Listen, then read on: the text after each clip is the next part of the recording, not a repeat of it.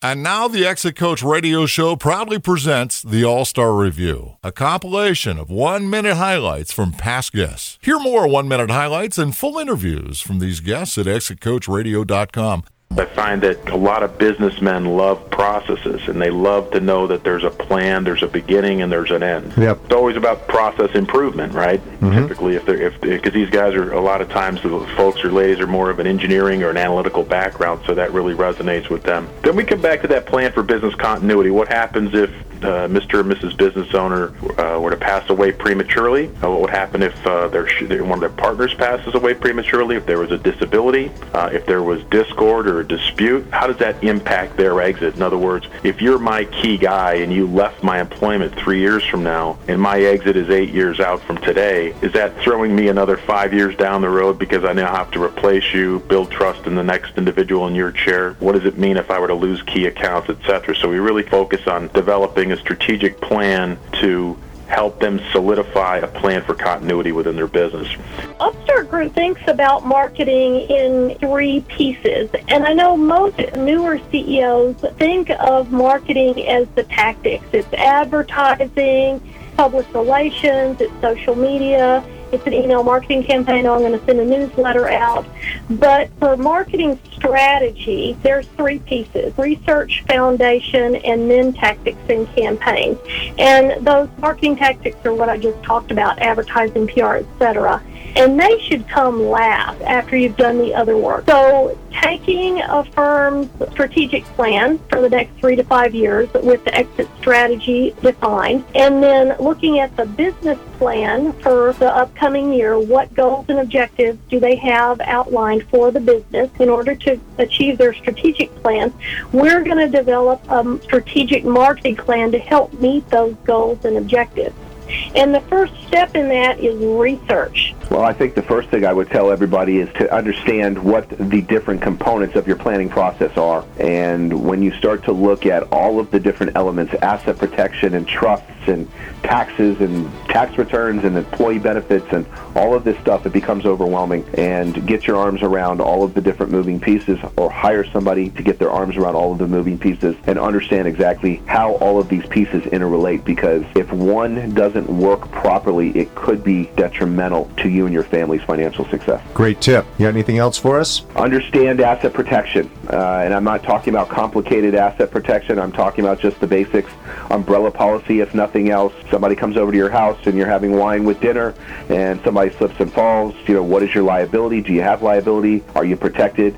Just the basics. And what I have seen with many of my clients, it's they're not always protected. So how does reaching age 65 have an impact on a divorce settlement? Well, 65, at the current time anyway, the laws in California state that at 65 a person's allowed to retire. Okay. So somebody can retire, and that, of course, will impact child support and spousal support. And it also comes into the planning of exiting a business if somebody is going to retire. Prior to that age, the law says you're really not allowed to retire. So you still can be held with the responsibility for a certain amount of earnings, even though you're not working. So 65 is the magic age when you can retire under the law, which then will have a drastic impact on the support obligations and what you do with the business. When you find yourself getting excited, just slow down and listen. It's amazing how just listening to your partner and stop trying to control the situation, how much that really helps reduce the amount of tension that happens between people. And then just accepting the fact that, and I get in these situations too, where I simply have to accept my responsibility for the fact that I've contributed to this problem. It's not about blame, but the fact that you and I are different than you and another person. And so that special chemistry between us is both good and bad, but is unique. And sort of look at it that way and say, what is it I need to do to create that space between us so that we can be successful? And then lastly, really focus on the future. Because I find the one common thing that all my clients do is they focus on the past, which is nothing, you can't do anything about it. And we're always going to argue about the past because who remembers anything accurately? If you get people to focus on the future, then you can see whether you should be together or not. So there's a few essential questions you need to answer, and these are really existential questions. Okay, what's next for me? Number 2 is, what should I be doing with my business? Number 3 is, what should I be doing with my life? And when you have a very straightforward process to answer those questions, you end up creating new ideas, new opportunities, and then from there you can start making decisions about which of these great new ideas are really good and which of them maybe aren't so great after all. So you make better decisions, more thoughtful decisions, or what we call more balanced decisions.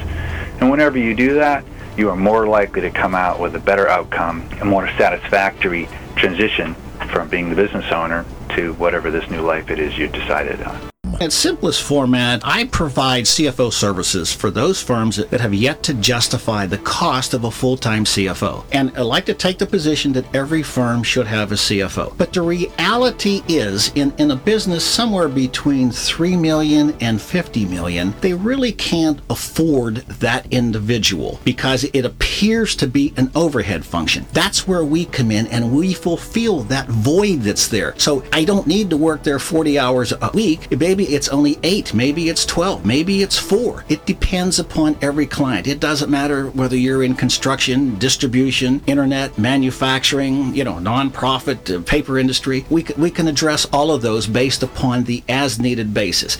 Doctors, we'd like to have a doctor handy anytime we need them. Well, what is it? It's on an as-needed basis. Most companies don't have attorneys on staff. What is it? On an as-needed basis. So the CFO is really in that same league as the attorneys and the doctors. And when you need them, you need that professional with the formally educated background and the experience. So that's what we fulfill, and that's how we make it happen. I mean, I think even a domestic transaction, when you kind of see the money, maybe you've been working a long time to find a good buyer. So people want to, strike while the iron's hot. So, a lot of what we do sometimes is saying, well, let's slow down a little bit and make sure we do this right. But with international, as you're saying, there's it's that much more risky. Yeah, they could be trying to get your intellectual property. That's very common. We protect you from that. And the other thing is, if you're manufacturing or you have some technology that might be sensitive, but it's not necessarily obvious. It's not necessarily a missile. It could be there's magnets, there's, lasers, sensors, all kinds of things you might not think of as being military sensitive. There's a whole other area of the law that covers that. So that could be an issue. And there's also something called the Foreign Corrupt Practices Act, which when you're dealing internationally, you have to be very careful because in some cultures, they might not look like bribes, but gifts or so on are common. And you have to be really careful to stay on the right side of the law, especially U.S. law. When we get into the discussion with clients, we show them there really are only 4 places where your money can go: taxes, retirement, family, or charity. And we just ask clients how much they want to put in those 4 buckets. Usually they want 0 taxes, and so they want the balance of the money to go to retirement, family, and charity. And very often they see that there is a big charitable element. So after that discussion, it's quite easy to explain that we're simply going to take what was going to taxes and redirect it to charity, or at least trust for the benefits of family, retirement, and charity. Now, the reality is, when you get down to the practical application, you're absolutely right. There are many people selling appreciated assets who are faced with bigger capital gains taxes than they ever expected. In fact, it's worse in California than any other state. You've got a 20% federal tax rate, plus in most cases a 10 to 14% state tax rate, plus you have the Obama surtax, which is 3.8%. You've got to phase out deductions of 1.2%, which can put you in a 38% capital gains bracket. And in fact, if you add in the FICA costs that are often going to be greater, you can be above a 38% capital gains tax. But like I said earlier, you can zero out those taxes. Those taxes are optional. You can disinherit the IRS. You can take what would have gone to taxes and put it into trust for retirement, family, and charity, and really be better off in several different ways. What I've seen in strategic purchases for profitable firms is that you really need the mentality in that acquiring company. They need it part of their business plan. They're going to grow. Now, we'll outreach to a lot of these companies when we've got a seller packaged. Some of them are interested and some of them are not. We occasionally get to ring the bell and get something that is beyond market value. We might take that $4 million company and end up with 5 in some cases, but it's the exception, not the when we take a look at the market of the 50, 60-year-olds, most people are interested in winding down, but they're not interested in winding down their lives. And so they're looking for something else to do, something that might be different or even similar, oftentimes on a smaller scale than what they've already done. And so the key is, if they are interested in keeping their hands in the business world, finding something that's appropriate for where they are in their lives at this particular point in time, moving forward then another 3, 5, 7, or maybe 10 years.